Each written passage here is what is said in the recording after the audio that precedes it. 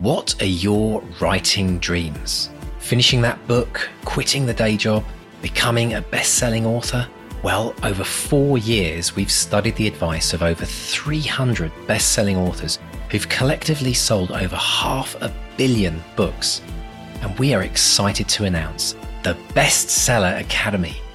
If you're ready to take your writing to the next level with accountability, craft, and coaching, your bestseller dreams are now only a click away. To find out more and apply, visit bestsellerexperiment.com/academy. That's bestsellerexperiment.com/academy. Let's run the show. Hello and welcome to the Bestseller Experiment, where we continue to discover what makes a bestseller and inspire you to start, finish, and publish your book.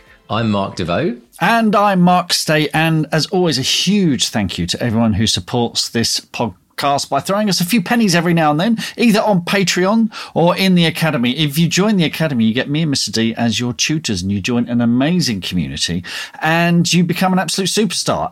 We've got some evidence of that at the end of the podcast today when we talk about our wins. If you want to join the Academy, go to academy.bestsellerexperiment.com. We've got all sorts of courses there, all sorts of good stuff to get your book done and out there. And for Patreon, we have a new Patreon this week, which is Gloria Thomas. Thank you, Gloria, for your support, and everyone who supports us. If you want to support the podcast, clues in the word support, bestsellerexperiment.com/support. Mr. D, how are you today? I'm doing great. I'm excited to hear how your book launch went last night. It was fantastic. It was. I've got a new staff. Right, let me explain. So this isn't an assistant, as opposed to this isn't a body of people doing work for me. This is when I did the End of Magic a few years ago. We had a lovely launch, and two wonderful people turned up. One called Merlin, the other called Raven, and there were other people as well. There were other people, yes, yeah, but they turn up, they dress up, and they look amazing as witches and wizards and what have you. And I commissioned Merlin to do me a staff much like the one used by the character Roshin in the End of Magic, and it was just wonderful. And as a surprise, last night for the Holly King, they turned up. They'd made me a staff out of wood from a holly tree. I said, wait there, listeners. I mean, it's funny because we hanging above. There we go. Hanging above my Terry Pratchett's. Oh wow! Look at that. That's a properly. Let me get my headphones back on. So yeah, it's made from holly oak, and there are symbols here to do with the moon. That's the word Woodville there, and they've got runes. So FB for Fey Bright. And it's just wonderful, and you can't beat having a big lump of wood in your hand. Honestly, it's very handy. And what's the bit of wood that knocks against it? Is that some particular kind of tradition to have on staffs? That little dongly thing. I have no idea. Maybe there's some magic in that. Because in Canada, you'd use that to scare the bears off, because you need to make a noise when you walk through the forest. That's probably what it is. That's probably what I know.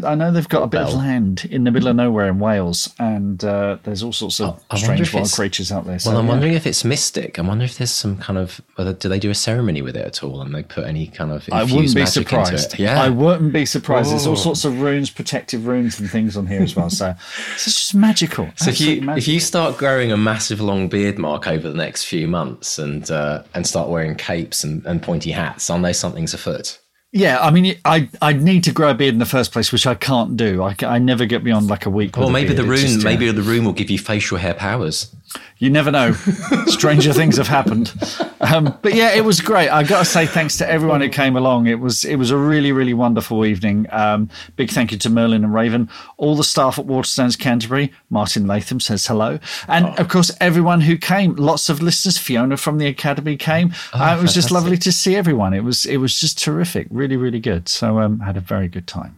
Oh, wonderful stuff. And we always talk about milestones in the Academy, and you can never take for granted these major moments. I mean, you're on your series of books. We can talk a bit about series with our guest today, but series of books, it's always about the focus of getting the next one out. But it's really important to have those moments, isn't it, where you just stop and take a breather and go, I did it. I've got it out there, and everyone can come and celebrate. I think it's absolutely fantastic. So I hope people who are in that place in their writing right now, where they're kind of partway through their book, they're thinking, will I ever get this done? Oh, I'm not got the flow anymore. Oh, this is low rubbish. keep pushing through, because all these good things await you on the other side of the end, as it were. Speaking of getting things done, how's the non-fiction? Non-fiction's going great. Non-fiction's going great. We're busy preparing for our non-fiction program in the Academy. And it makes me realize, actually, with non-fiction, there's a whole load of other things we have to consider as authors. There's a bit more of the brand building, I think, in non-fiction. Like, I mean, obviously fiction, you've got to build your brand, but, you know, non-fiction authors are often maybe writing a book to enhance something that they're already doing in their career, for example, or, you know, it might be kind of linked directly with something that they, you know, writing that book can give them a real platform to get conference gigs and to do speeches, to run courses and retreats and all things like that. So yeah, I'm kind of contemplating, and I'm interested, actually, feedback from people out there. You know, what kind of things do non-fiction writers look for today in terms of things, you know? And one of the things I thought, Mark, and I'm planning a course on this for the non-fiction stream, is how to do a podcast and how to present yourself on a podcast, how to become a guest. Because I suddenly thought, we've got a bit of experience in this. We've been doing it 6 years.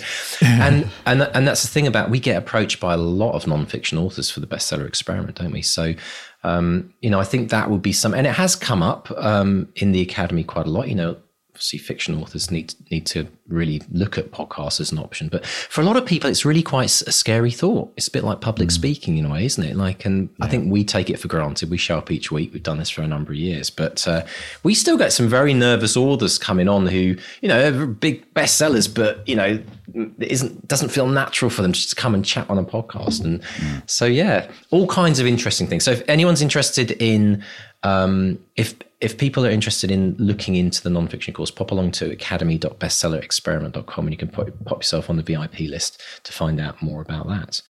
Now, listeners, if for those of you who get to the very, very end, it's worth it this week, because we're going to be reading an extract from S.C. Gowland's new novel, Delusions and Dragons, which features a cameo from 2 Marks. And I'm going to be reading from this. My lawyers are going to be listening in. So do stay right to the that's going to be our book at bedtime bit right at the end of the podcast. So hang around for that. Also, just to say, this Saturday, 7th of October, I'm going to be at the Maidstone Literary Festival. I'm doing a talk called What Next? So basically, if you've written a novel, what next? What do you do? Do you need an agent? Do you need a publisher? Do you self-publish? I'm going to be going through all of those options. So that's going to be at Maidstone Literary Fest, Kent History and Library Centre in Maidstone, Kent, 10 to 11 a.m. And following me will be Kelly Weeks, who did a deep dive a few weeks ago on marketing your book as well. And Maidstone Lit Fest are doing a special double bill price for that, so you can get 2 tickets, cheaper tickets for both events, and I'll put a link in the show notes so you can check that out. But do come along, it's going to be lots of fun. Sounds absolutely fantastic.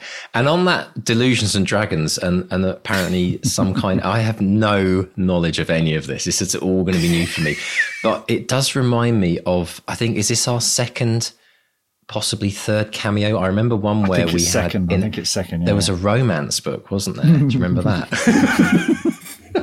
Let's not go there. Right? So, this is going to be fun. So you've got to stick around for that, folks. Well, Mark, I can't wait. Let's dive straight in. So tell us about our special guest this week, Gareth L. Powell. Yes, Gareth L. Powell is known for using fast-paced, character-driven science fiction to explore big ideas and themes. He's twice won the coveted British Science Fiction Association Award for Best Novel, and he's become one of the most shortlisted authors in the award's history. He's also one of those authors who are really generous with their time, experience, and wisdom on social media. Now, he has been on the podcast before, but that was way, way back in 2018. Remember those days, Mr. D? 2018. He'd just published The Embers of War, the first of an epic space adventure series. Since then, a lot has happened. Not least, he's got a new book called Descendant Machine. We discuss what happens when novels vanish from your computer, writing with your heroes in imposter syndrome, and staying positive on social media. Fantastic. Well, let's dive in and listen with Mark as he chats with Gareth L. Powell. Gareth L. Powell, welcome back to the Bestseller Experiment. How are you today, sir? I'm good, thank you. Very good indeed. A lot has happened since you were last on. You were last on the podcast, I think, in 2018. you just published Embers of War, which was the first of an epic space adventure series, and a lot has happened since then. I'd like to talk about all that, but let's focus on your new book, Descendant Machine, which is second in the Continuance series. And as I understand it, these are an interlinked duology. This is like 50 years after the Stars and Bones, the first one. There are different characters, but they're both linked. Tell us about Descendant Machine. Well, I've just come off the back of writing a trilogy, the Embers of War trilogy, and I was pitching a new novel to Titan, and I kind of wasn't really in the mood to get stuck into a series, and they were like the same. They were like, well, we want a series, we want a series that people can just pick up a book and read it without having to pick it up and say, oh, I've got to read the first two. So I think in publishing, they call it onboarding. So they could onboard the reader at any point in the series. So we came up with this idea of a series set in the same universe, but telling different stories. And so that each one's a standalone. So I created this backdrop, which I thought was ripe for telling lots of stories, which is the human race having been thrown off the earth and set adrift in some arcs, floating through the sky, and there's scout ships going ahead of the fleet to get into trouble and explore, and then there's all the politics and the adventure inherent in 1,000 arcs full of human beings in space. And then I just told two stories set against that backdrop. And Descendant Machine is very different in tone. Stars and Bones was, much more of a sci-fi horror, kind of owing more to John Carpenter's The Thing.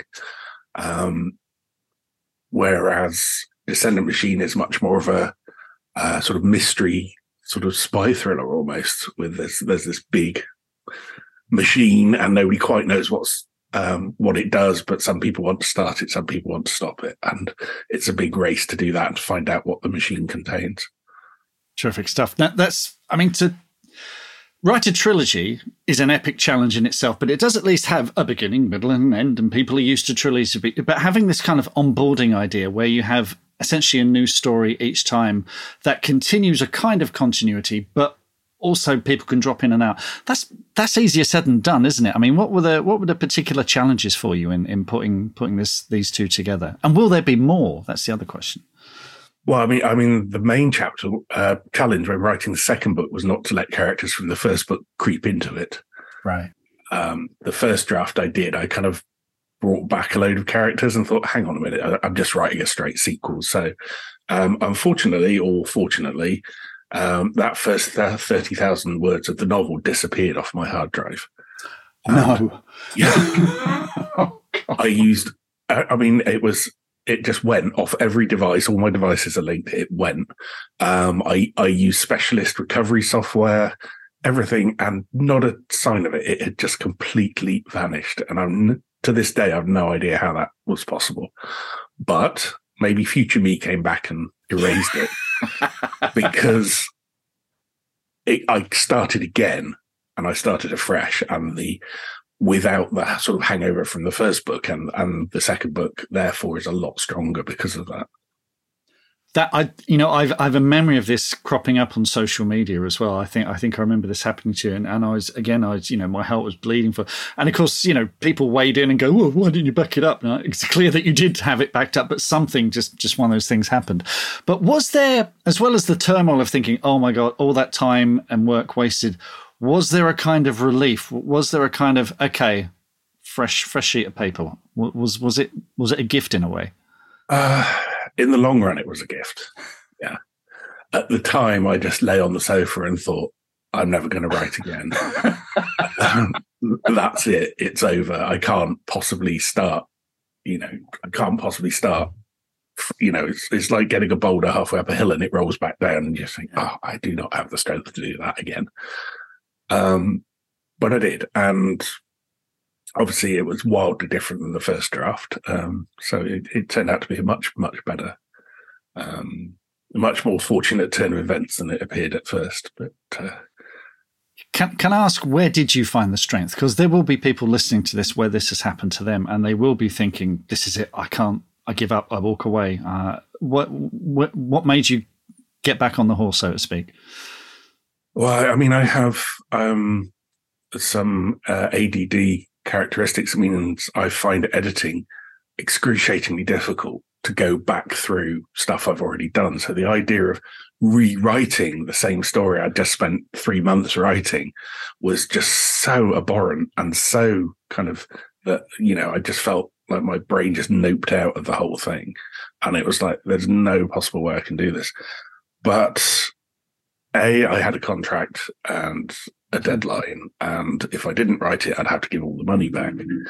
And secondly, my wife Diane was just absolutely behind me, in my corner, believed in me, told me I could do it, and she picked me up and dusted me off, and with her kind of support and belief, I started to believe I could do it, and I did. So yeah, fantastic, brilliant.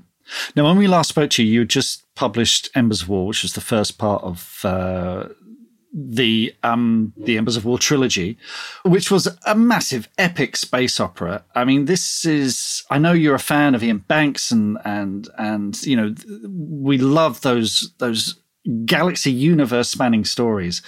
But that is, I mean, it's huge, isn't it? Were there any? I mean, you'd already had a cracking trilogy with the Akak Makak series, but this was much bigger in scope, wasn't it? Was it, you talk about pushing that boulder up a hill, being at the foot of a mountain kind of thing.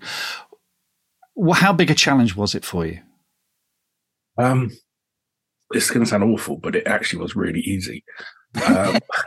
I love that answer.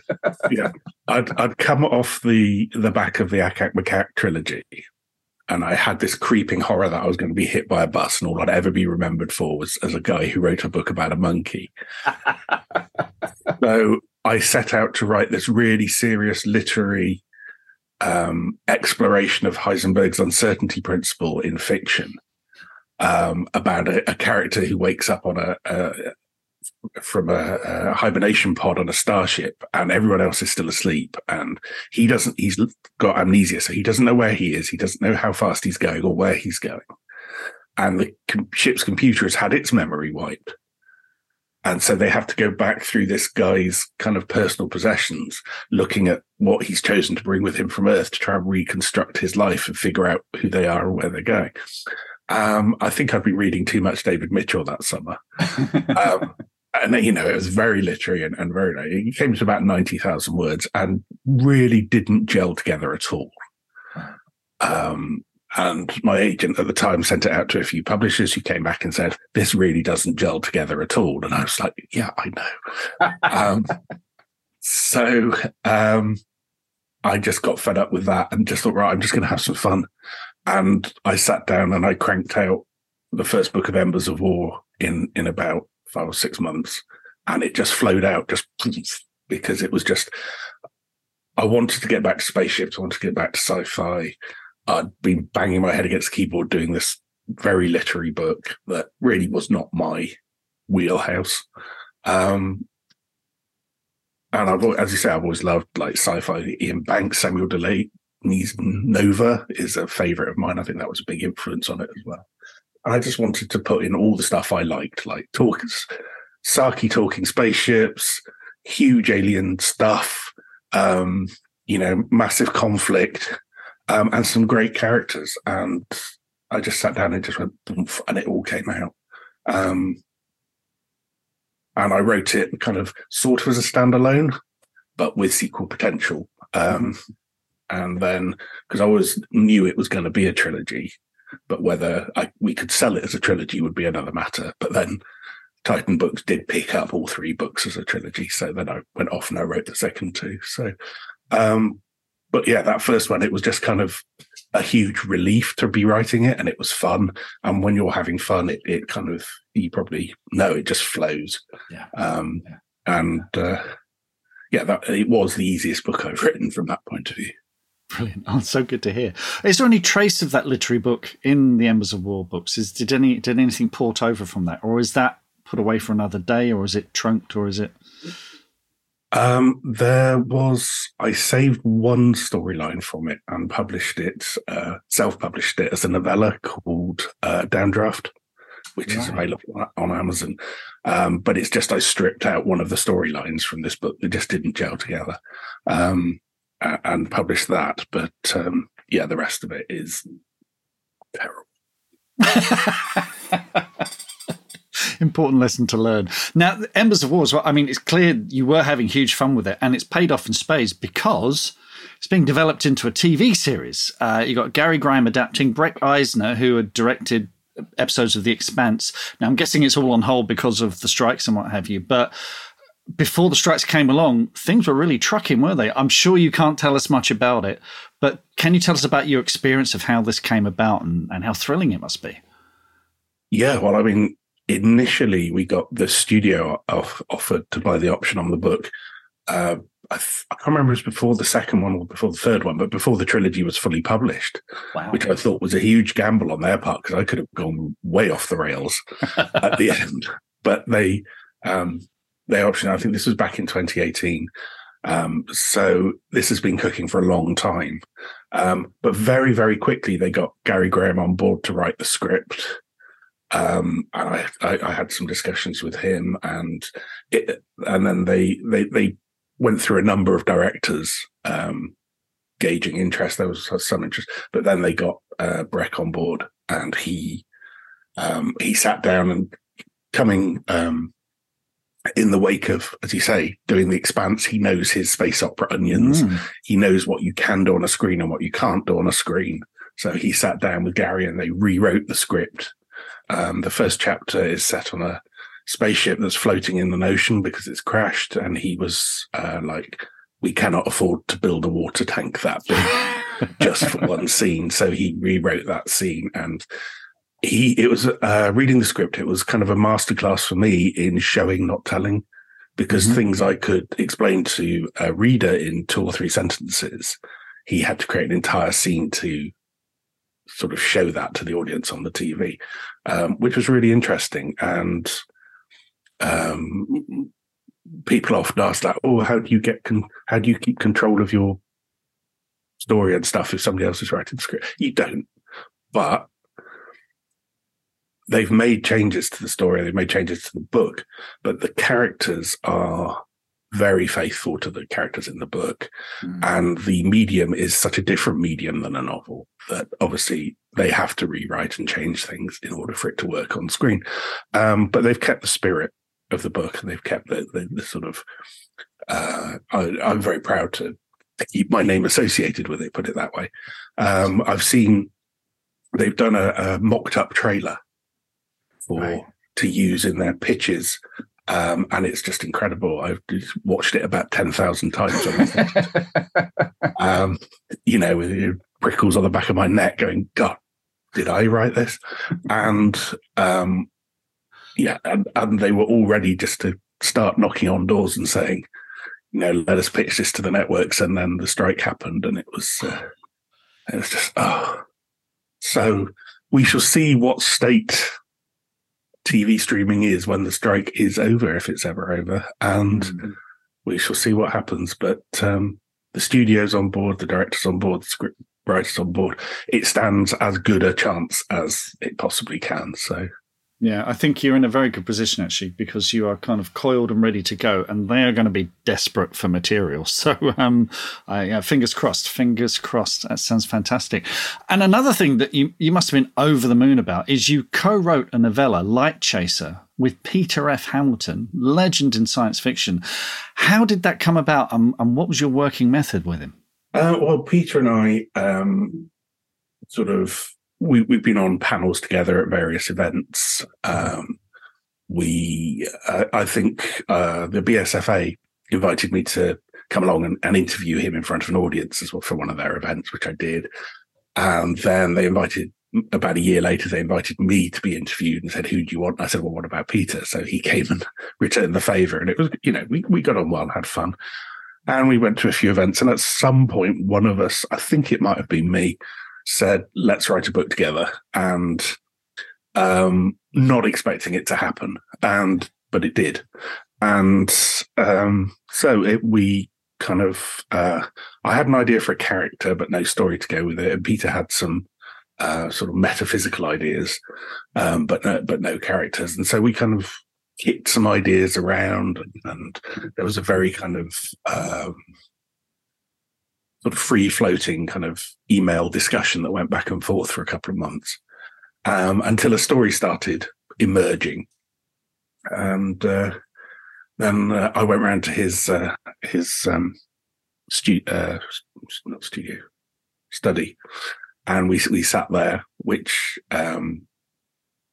with all his books on the walls, and it was like I had a massive imposter syndrome moment that, because I was reading like the Reality Dysfunction before I started writing seriously, and I was a fan, and so to suddenly be holy shit, I'm sitting in Peter F. Hamilton's study, and he's talking to me like I know what I'm doing, and that was just that was a freaky moment. But we divided the story like, we need a scene here, we'll need a scene there. So why don't you do these scenes and I'll do these scenes? And a lot of the story takes place with this one character alone in her spaceship. So I had quite a good handle on who that character was. Mm-hmm. And so I kind of did all the character chapters. Peter, obviously, consummate world builder. So he did all the episodes that take place on these different planets. And he came up with, these fantastic societies, just huge amount of stuff all crammed into a small chapter. In fact, trying to rein him in because, you've seen how thick his books are. Yeah. And we're writing, I was thinking this novella we're writing is going to turn out to be a 600-page epic, but yeah. But somehow I think our styles meshed quite well together because my brevity and his detail just kind of brought the best out in each other, I think. Brilliant.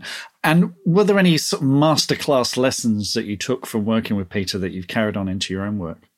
There was a moment he wrote the first chapter and sent it to me. And the way we did it was we would alternate. We would use the same document and alternate back and forth. Just to keep continuity and tone. So he sent me this first chapter, and the first thing I thought was, wow, I get to read a Peter F. Hamilton story before anybody else. And the second thing, I was reading it, and it's this spaceship the size of a giant skyscraper plunging into the heart of a star at relativistic velocities. And I thought, oh my God, I'm going to have to up my game.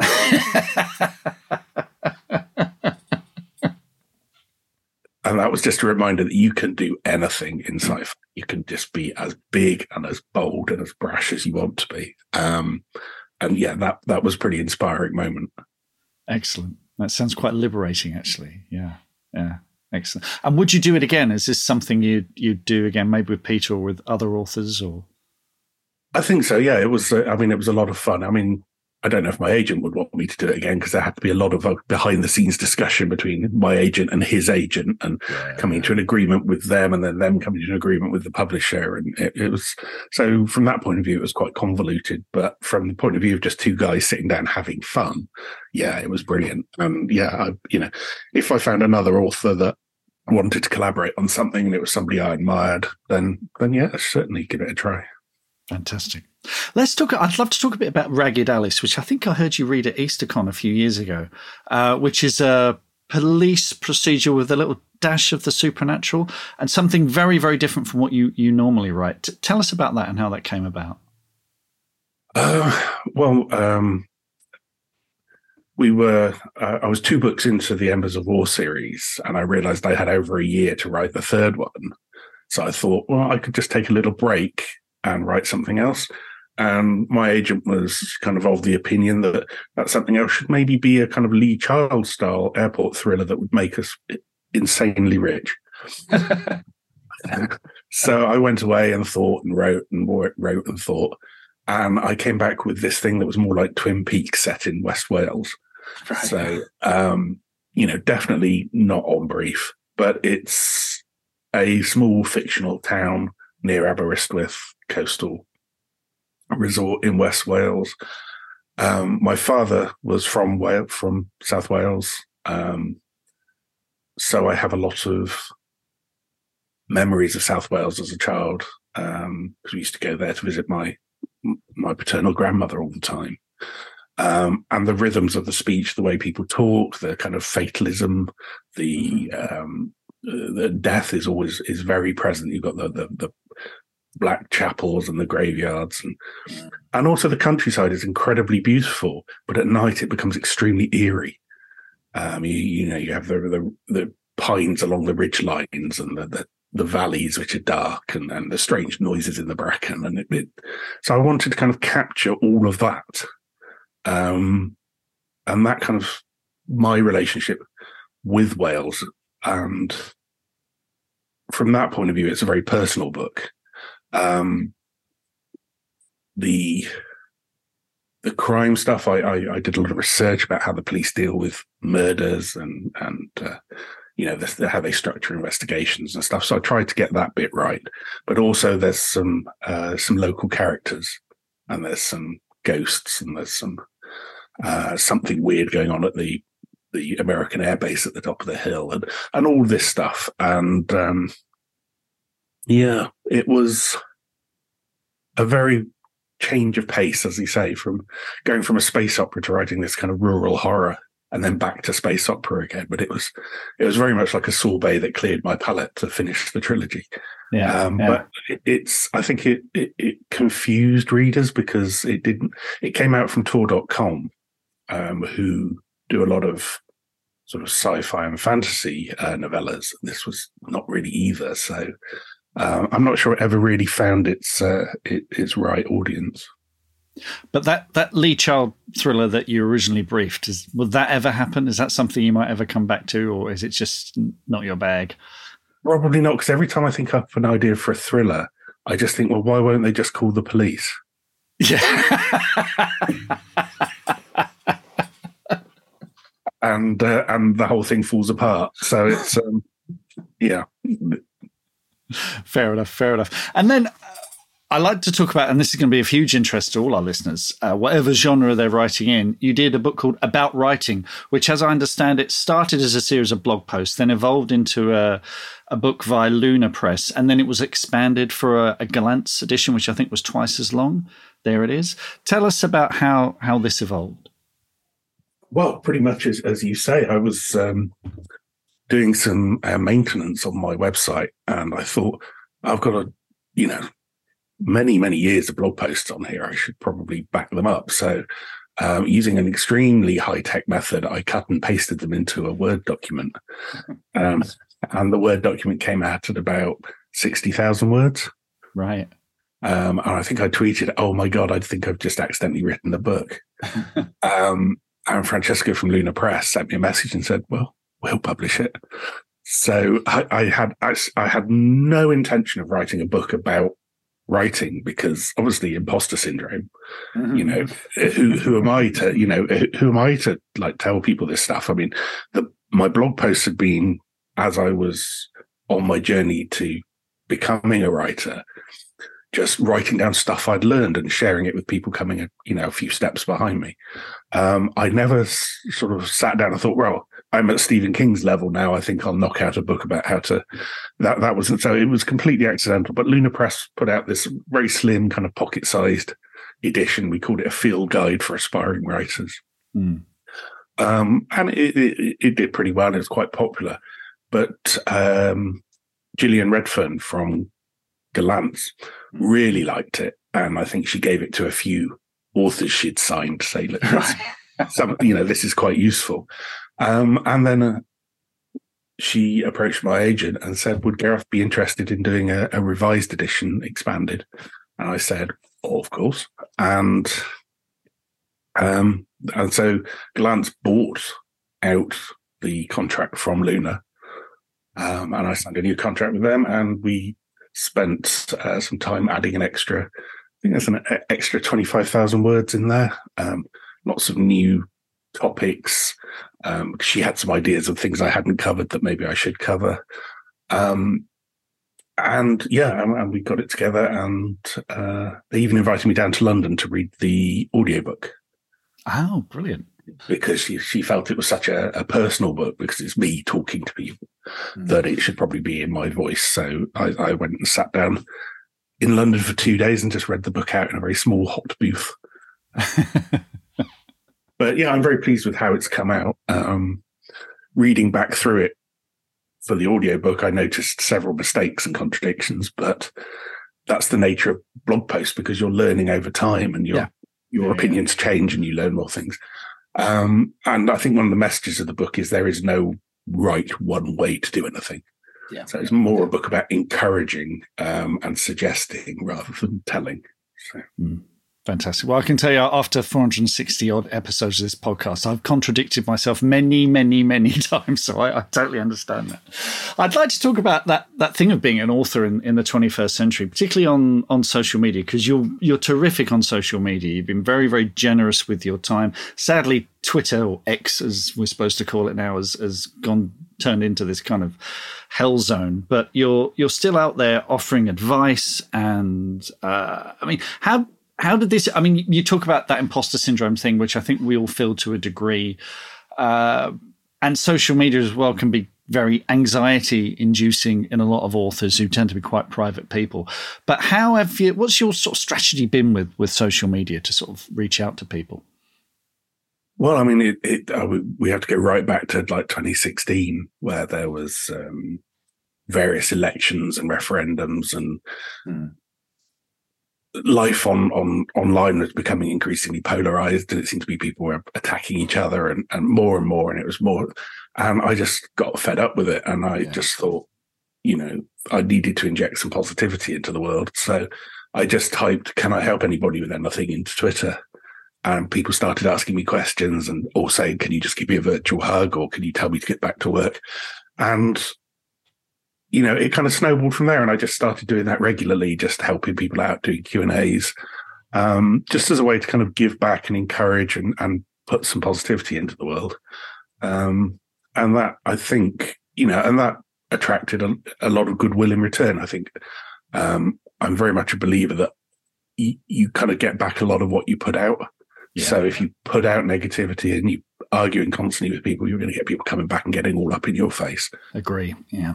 So, so I just carried on doing that and just trying to help people be useful, be kind, be encouraging. And obviously Twitter is kind of circling the drain at the moment. So I'm on Blue Sky. I'm on Threads, even though it's really quiet over there at the moment. But my main focus at the moment is on Substack, where I've got a newsletter.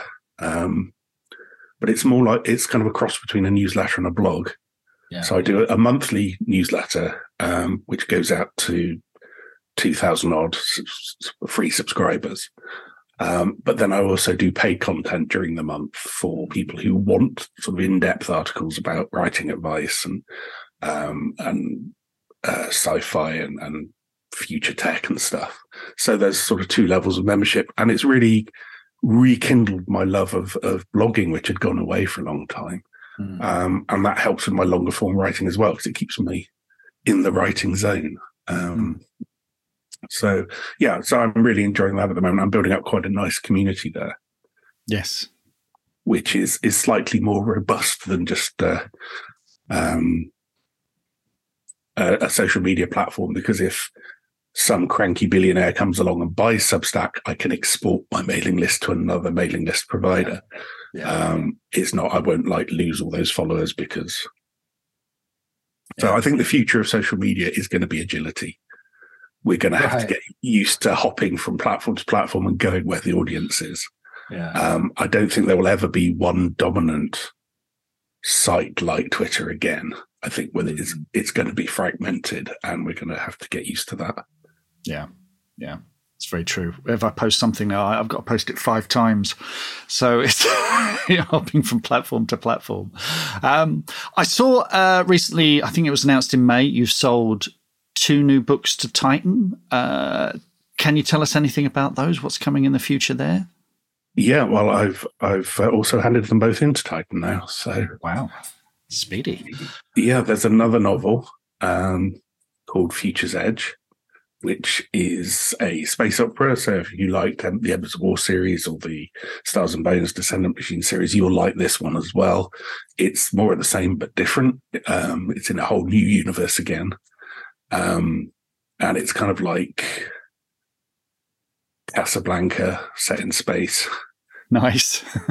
So kind of, it's not, that's just a fairly glib way of putting, but so hopefully they'll enjoy. The other book is a short story collection, because I've had 2 collections out over the past 15 years.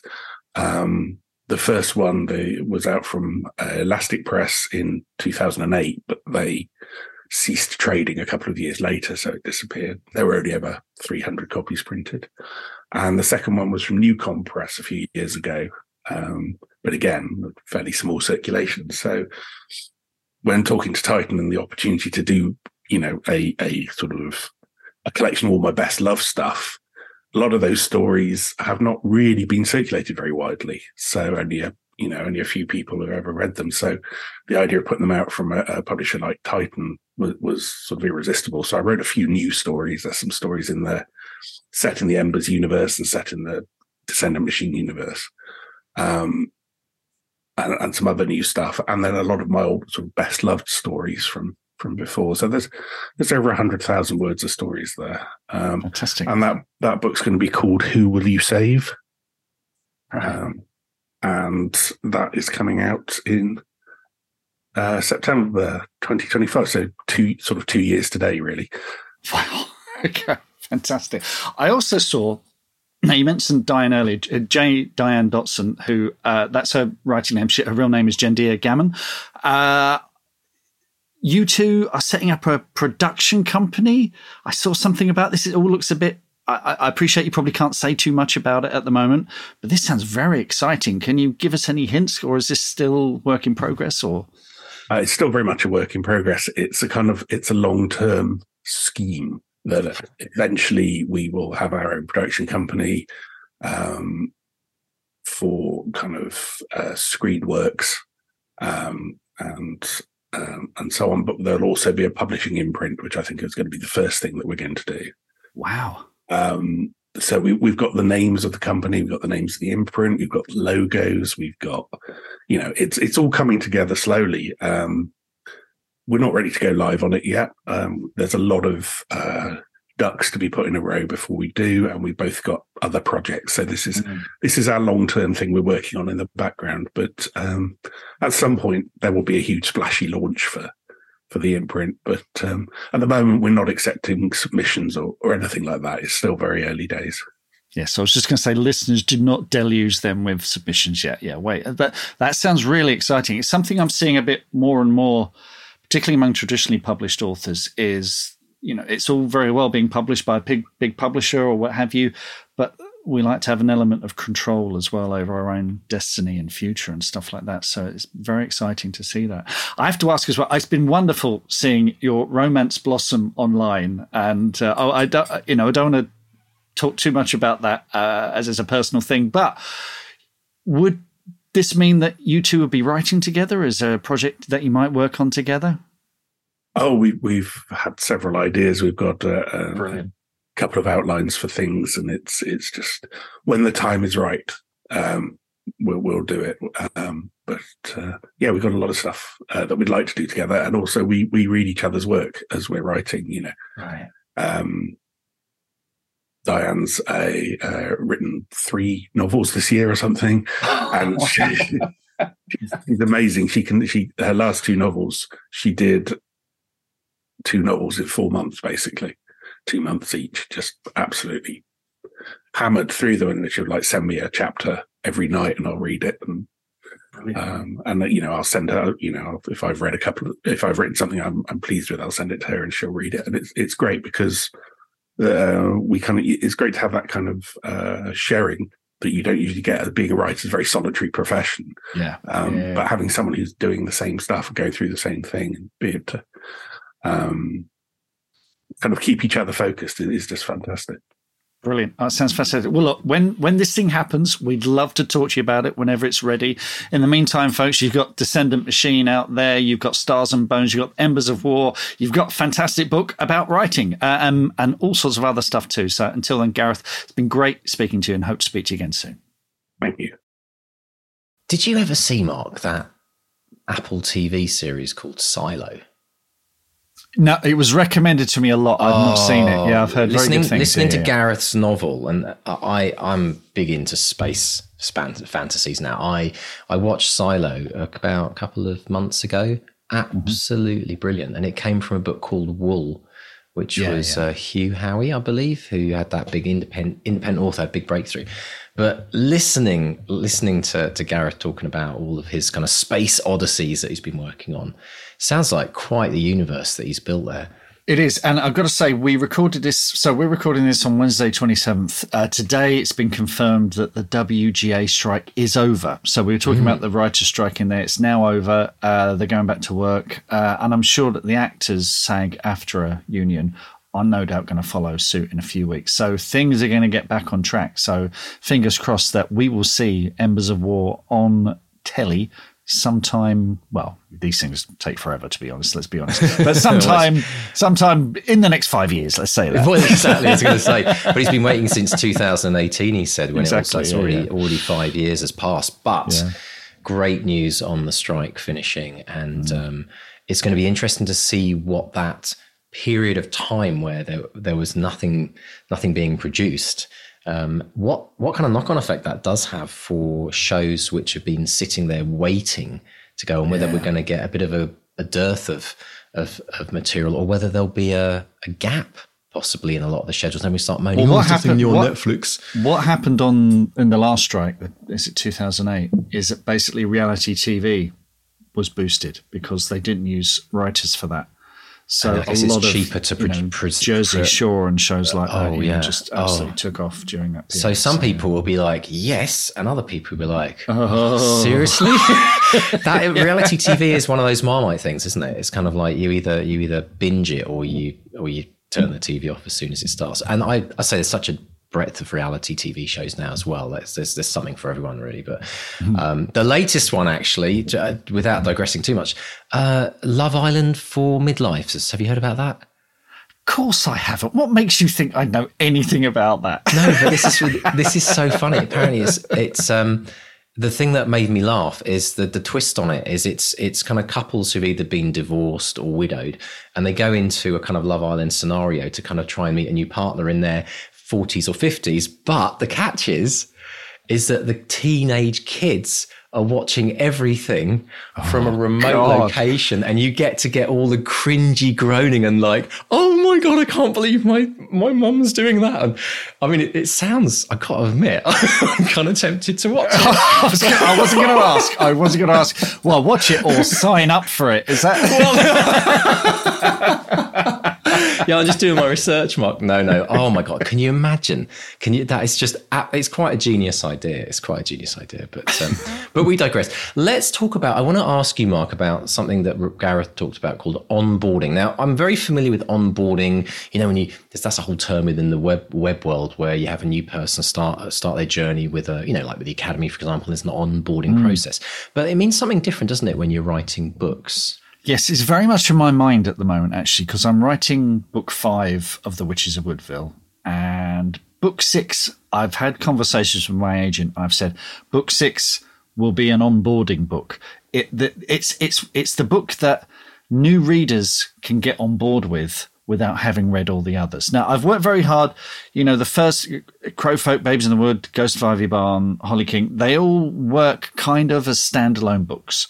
There are little things that you maybe need to know for the previous ones, but I bring you up to speed on those, and they can work as standalone books.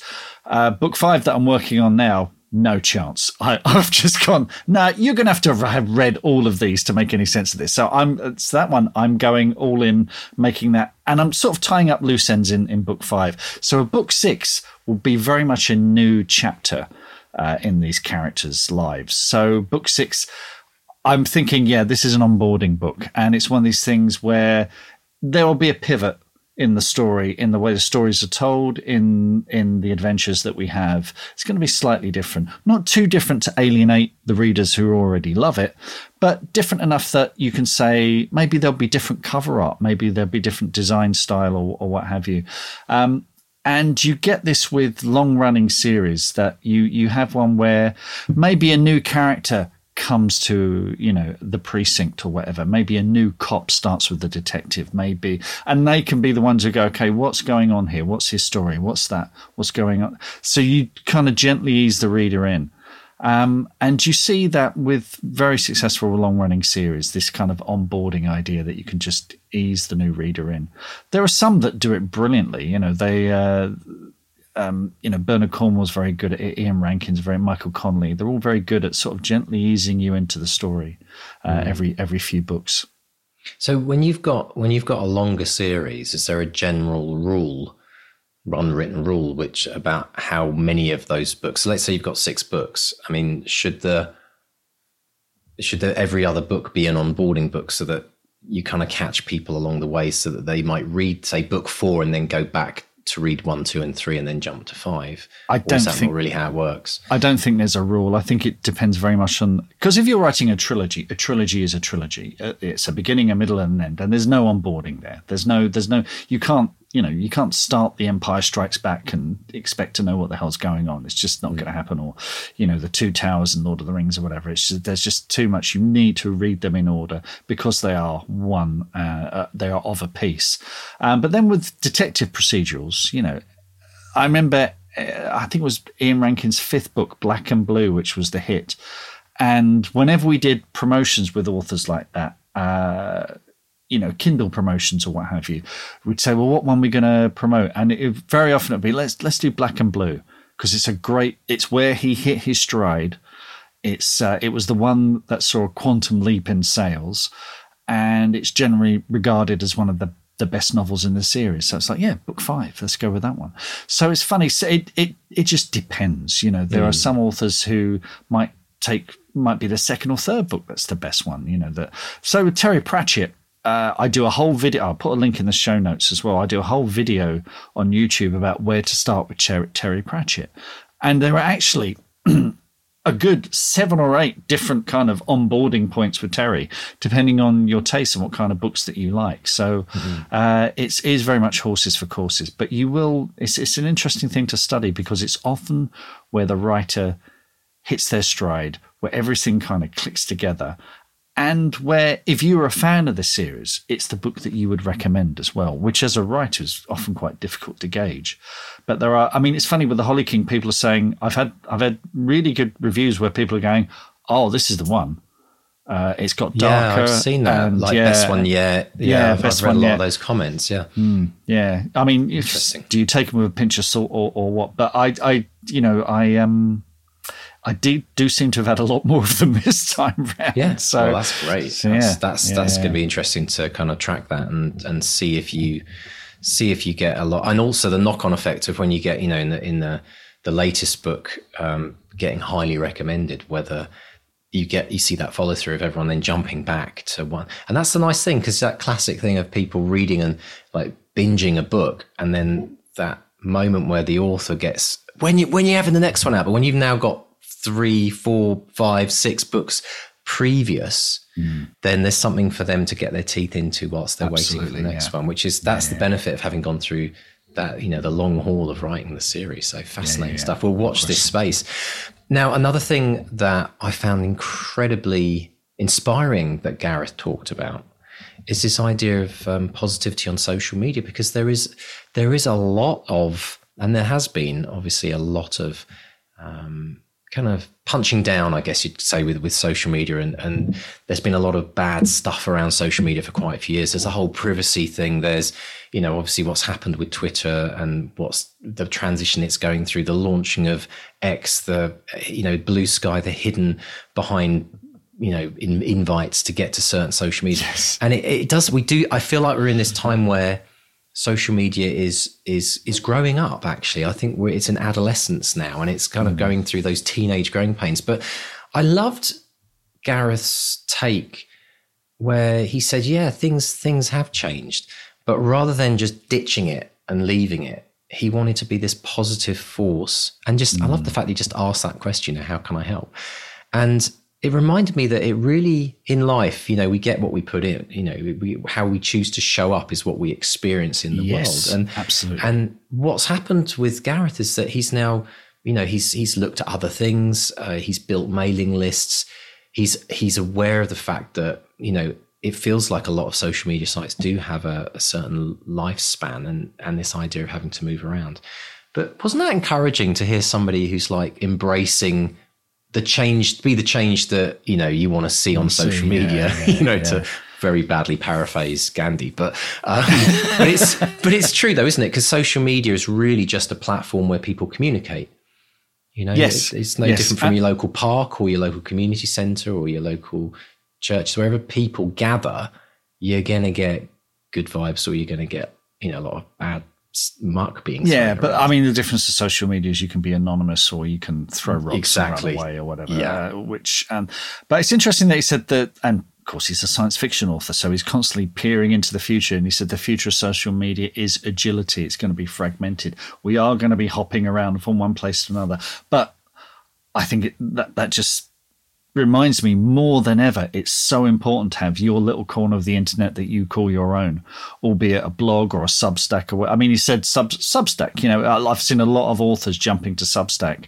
But as he said, that could be taken over by, another megalomaniac. But so have a little bit of the internet that is yours, that where if someone does get leery, you can just kick them off. Yeah. Have you had a delve into Substack yourself? Have you kind of looked at it? I've looked at it and I've just thought, well, actually, what's interesting is a lot of authors you see kind of a life cycle here. You had authors who used to blog and then moved to social media and did really, really well on social media. And of course, Twitter was microblogging. Let's not forget that. That's where it kind of came from. And they were kind of, the blog is dead. But then Twitter became this monstrous thing. And they don't necessarily want to go back to blogging, so they're going to Substack, where there's a kind of a paid element to it as well. So it's a cross between a newsletter and a blog. So I've always sort of hung on to my newsletter and blog anyway, so I don't feel the need to switch to Substack. It just feels like another thing to me. So I've seen authors do very well on it. It's not for me. I've got my own stuff. I don't see the need to shift over to it. Do another thing. Yeah.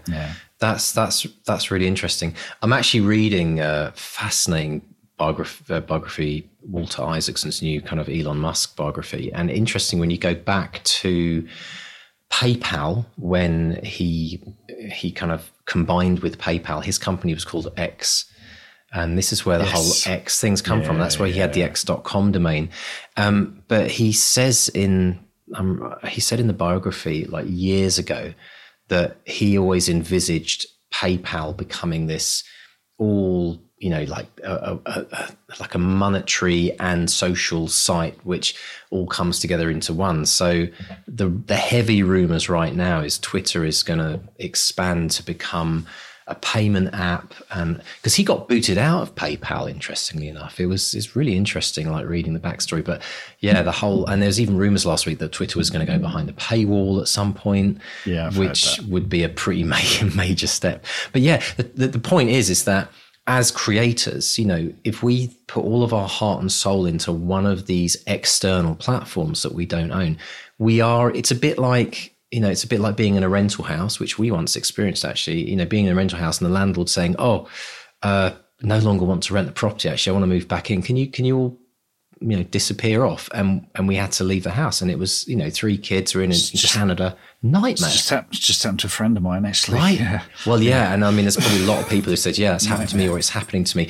And I must admit, when that happened, I made myself a promise, and I said to myself, I never ever want to be in that situation again, where I find me and the kids and my wife were kind of like we weren't homeless, but we were close to not having a place to live until someone actually stepped in and saved our bacon for a few months. And this is all whilst Jen was going through cancer as well. Just to put it into perspective, it was like crazy thing. But obviously the landlady was struggling. She probably wouldn't have done that if she wasn't struggling. But it always makes me then think about social media, and we're kind of a weird connection, but it's like never build on rented land, never build on rented land, because you've got to own your career.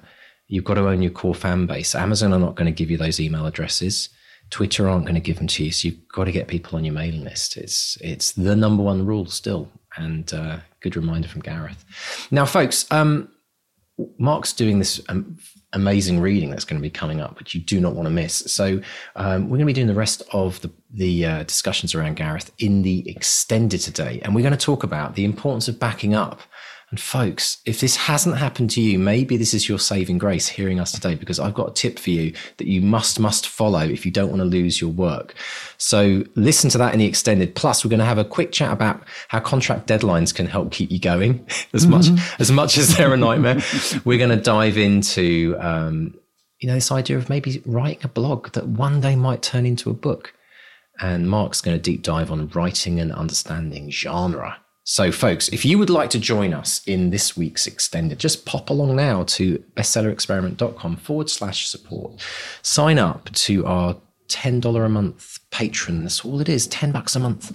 Not even a couple of Starbucks coffees. Everyone uses that analogy, and I don't know how much a Starbucks is, but apparently it's quite cheap and expensive at the same time. So if you'd rather get hours and hours of Mark and I talking hundreds of hours. Yeah, well, there are hundreds of hours of extra deep dives you get access to now, folks. Pop along to that website, bestsellerexperiment.com/support, and join us for the extended. So, Mark, what's happening this week on our wins and social media? Got some lovely stuff here. So Rachel Chapman, long supported the podcast, long-standing member of the BXP team. And she says, I am so pumped right now. I just popped in to say I finished the edits on The Porcelain Hand. Can you believe it?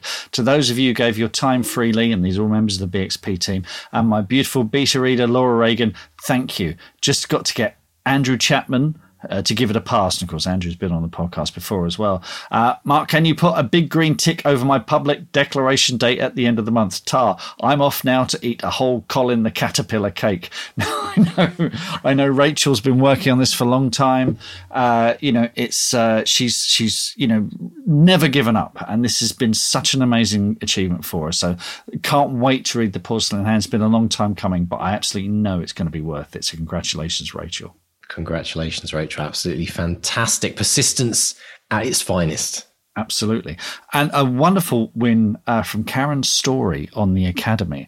And she says, I hope I can call this a public reading win. And Karen says, a few weeks ago, my short memoir piece had been awarded runner-up in the South Warwickshire Literary Festival. And I was asked if I would read it out publicly during the festival. In my former career as a sign language interpreter, I was used to getting up on stage in large auditoriums. However, reading a piece of my own writing from a stage was a brand new experience. I was a little nervous, but I agreed. On reflection, a memoir piece which brought back memories of a highly emotional time was probably a tough one to do a stage debut with. The piece told the story of an incredible incident 2 days after the planes crashed into the Twin Towers in New York. My brother worked as a cop in the precinct opposite the then World Trade Center. The piece I wrote was his story and our story of a touching coincidence that's too long to explain in a post here. So there I was today. I walked up onto stage, greeted the audience, and started reading out this memoir piece. What I didn't expect was that during the most poignant moment in the story, I would have to stop, then apologize to the audience because I was on the verge of tears. My brain was chastising me with, this is not supposed to happen. When I looked out at the audience, I was met with faces that were totally absorbed in what I was reading, and I knew I had to push through and read on. At the end of the reading, I received thunderous applause. After I left the stage, several people came up to me telling me that I'd moved them to tears. Even hours later, different people found me and stopped me, telling me they thought it was a beautiful story and that they too had been sitting in their seats crying at the moment I'd become emotional. It certainly would not be my plan to read something on stage and then have to stop for a moment because I was emotional, but I guess it turned out okay because the story also seemed to have affected the emotions of the people listening. And when I think about it, that is one of my goals as a writer, to make people feel. So although I didn't want to have to almost cry on stage for it, I guess I can try and think of this one as a win. And this is brilliant, isn't it, Mr. This has sparked this whole sort of thing in the Academy about this. And as a little post credit kind of thing to this. There was someone in the audience from a publisher who's now interested in Karen's writing. So I think it could be a win-win-win.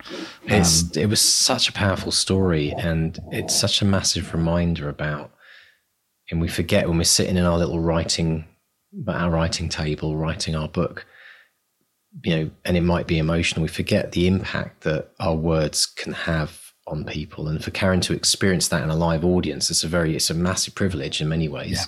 Because authors don't get to see, the person crying their eyes out, having, when they finish the end of the book, or their favorite character gets killed off, or whatever happens. But it's just such an important reminder about the power of emotion and why it has to be front and center of everyone's writing, because that's what moves people.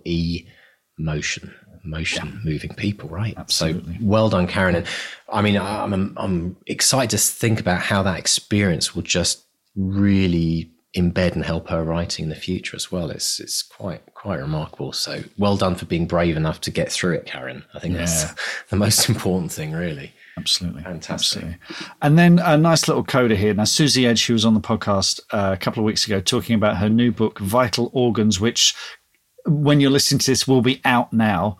Now, we all covet that little orange bestseller flag on Amazon, don't we? Did you know there's a purple one? Purple? Yeah, what? Purple, most gifted. And Vital Organs is number one, most gifted.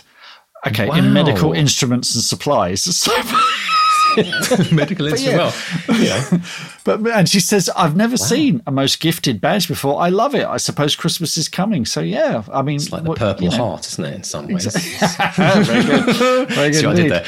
Yes. But it makes me wonder, Mark. Are there other coloured flags that we don't know about? Most gifted, most wished for. Maybe there's a most wished for. Yeah, there's as well. the idea of wish if list.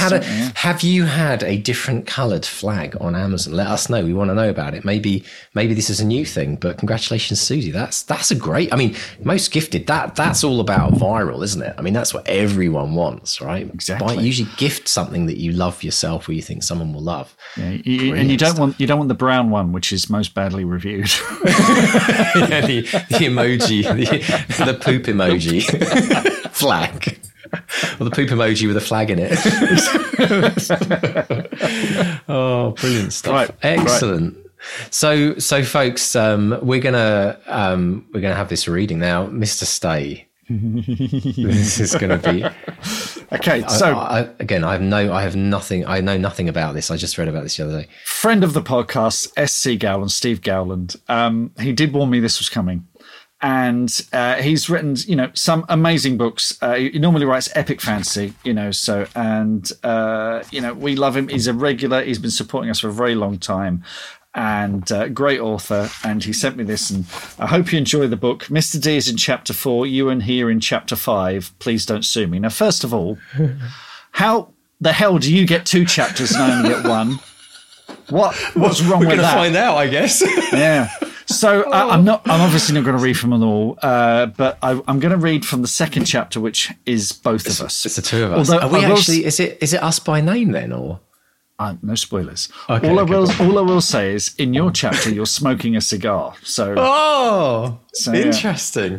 So yeah, and he Delusions and Dragons. He pitches as Romancing the Stone meets Jumanji, and Tasha Stone is on the verge of her dream promotion and a better life, but there's one thing holding her back: her husband, Gary, who thinks he's got it all.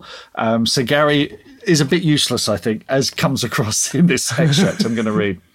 So Gary's, for context, this is a store. It's a mysterious store.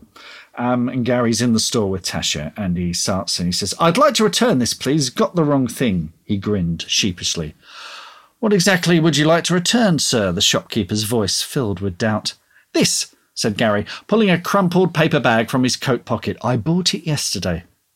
"Well, not from me, you didn't." "Oh, no, not from you. Another man." Gary's face frowned in concentration, eyes searching the ceiling for an answer. "Mark." "I am Mark," said the shopkeeper. "Another Mark," Gary ventured. Mark nodded in agreement. "The other Mark. Smaller, dark curly hair, goatee beard." Gary measured the imaginary Mark. The present Mark nodded. "I know who he is." "Excellent," said Gary, grinning widely. "I'd like to return this." The bag rustled as he patted it lightly. Do you have a receipt? Gary blinked. A receipt? Asked Mark, not even bothering to inspect the contents. Gary croaked. Without a receipt, we can't accept returns, I'm afraid, said Mark with an apologetic shrug. You could have bought this from anywhere. But I didn't, protested Gary, brow wrinkled. Without a receipt, I can't help. Mark pushed the bag back to Gary. It is a unique piece. That may well be true, intoned Mark, but we are not running some sort of best-selling experiment here. I need a receipt. Nicely shoehorned, Steve. Yeah. I wasn't given one. I highly doubt that. I wasn't, said Gary, a nasally tone to his voice now. Sorry. Tasha sighed and shook her head. This was just so typical, so typically Gary. I asked Mark, began Gary, catching the eye of Mark and winced. The other Mark, put something away for me just in case. Really? Mark's face brightened. Gary hummed and nodded in agreement. A pair of earrings? Ah! Mark wagged a knowing finger and smiled, then shuffled away into the back, leaving the pair alone. Exciting, murmured Gary with feigned excitement. Tasha hummed, eyeing a cobweb in one corner of the shop. An awkward silence followed, the ticking of a clock echoing the time. Hushed voices brought their attention back to the shop counter. Mark returned, ducking through a clicking bead string curtain, and was followed by another man. The other Mark. The pair continued their discussion in hushed tones, ignoring both a confused-looking Gary and a foot-tapping Tasha. They chattered away, still ignoring their customers. Tasha cleared her throat. The pair's muted bickering continued. For goodness sake, muttered Tasha. Hi, she said, raising a hand. You went to check on something for him. She thumbed towards Gary. Ah, yes, said the other Mark. I remember you. He pointed and grinned. Nice to have a patron return. Gary grinned back uneasily. I saw a pair of earrings, vintage earrings. Oh, yes, said the other Mark. I remember. It was weird you were looking for something really specific and we had it. Gary nodded hopefully. Completely bonkers, added the other Mark. The original Mark nodded in agreement. Tasha waited. They all waited. It was then her nose twitched. Something she hadn't noticed before. A smell. The shop smelled of something she couldn't quite place. A sweet yet bitter aroma that stirred a memory deep in her mind. Glastonbury. Weird, she thought, how it brought memories flooding back. I played there once, said the other Mark with a nod to her. What? She bumbled, caught off guard. Glastonbury. Other Mark clicked his tongue, slowly nodding.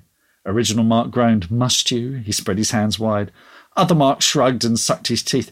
Good story about an incident with a cow, he added. If you're interested. He looked hopefully at Gary, then Tasha. Her hard look back made him lower his gaze. Another time, he muttered. The earrings, said Tasha, struggling to control her annoyance. Oh, yeah, said the other Mark, clicking his fingers at her, finally on the same page. She looked at him expectantly, patience wearing thin. What about them? The other Mark said blankly. Where are they? Other Mark shrugged. May I see them? No, not sure that's possible. Because sold, she frowned. Sorry, he offered. Tasha looked at Gary. He stared blankly back. Are you kidding? She growled. Gary swallowed. Someone else bought them this morning, said the other Mark. I asked you to put them away from me, protested Gary. We sell things to people. Capitalism, you know, he shrugged, as if that explained everything. Gary groaned. She felt it coming and it was irresistible. The anger spread outwards from her chest, hot, furious and beautiful. It reached her fingers and made her head prickle. Can you do nothing right? She growled, turning her attention to Gary. Tash, he began, hands spread wide. It's Tasha, she screamed. Tasha. Taking a step after each letter, Gary shrank back. You should know that. Would you like a moment alone? Asked original Mark with a raised hand. Mark, stay, said Tasha flatly. Okay, he went, shrinking back. Both Marks fixed like statues. She fixed her aim back at Gary. You are so effing useless. Yeah. She shook her head, jaw set hard. He tried to grin, one of his usual goofy efforts, then saw the look in her face and it faded. Normally it would have worked, would have calmed the situation, made her reconsider the facts and her response to it. Her eyes narrowed, but not today. Every time I come home and see you there, she jabbed a trembling finger at him, and I see everything we used to be, everything we could have been, and everything we will never be again. Part of me hates myself for letting this happen, but not as much as it hates you for leading the way. He blinked. We shouldn't be like this, half screamed. He gulped. You promised me so much, she shook her head, trembling hand raised to mouth. The world, all my dreams, everything we planned for, things we could do together, but you have delivered so very little. Come on, he half raised an arm, about to sweep her up in an embrace. Don't, she snapped, backing away. You've messed up one too many times, and now I don't know if I want this any more. She shook her head, but still he said nothing. Why, was this your plan all along? String me along, get me to commit? She glared at the twinkling band of gold in her hand. Make me the bad cop all the time when it's you as at fault? She slowly shook her head, body turning ice cold, placing the ring down on a cabinet display with a glassy clink. I can't carry you any more, Gary, I just can't. She felt her face crease up, turned and stalked for the door, wrenched it open, leaving the two marks and him in utter silence. So many questions. So many questions. That was so many. I lost track of who was who in the middle there, but we are. That was fantastic. Thank you so much, Steve. And so many questions. I need to go back now and read the. Yeah, you need to read your chapter now, but Delusions and Dragons is out there now. I'm curious as to why I'm smoking a cigar. That's brilliant. How much fun was that? Well, thank you so much for sending it in, and great reading as well, Mr. Stay. It's just like listening to an audiobook. Absolutely fantastic. Well, listen, folks, if you want to stick us a new novel, by all means, have some fun with it. That's great comments there from Steve as well. Some nice little Easter eggs, shall we say. Yes.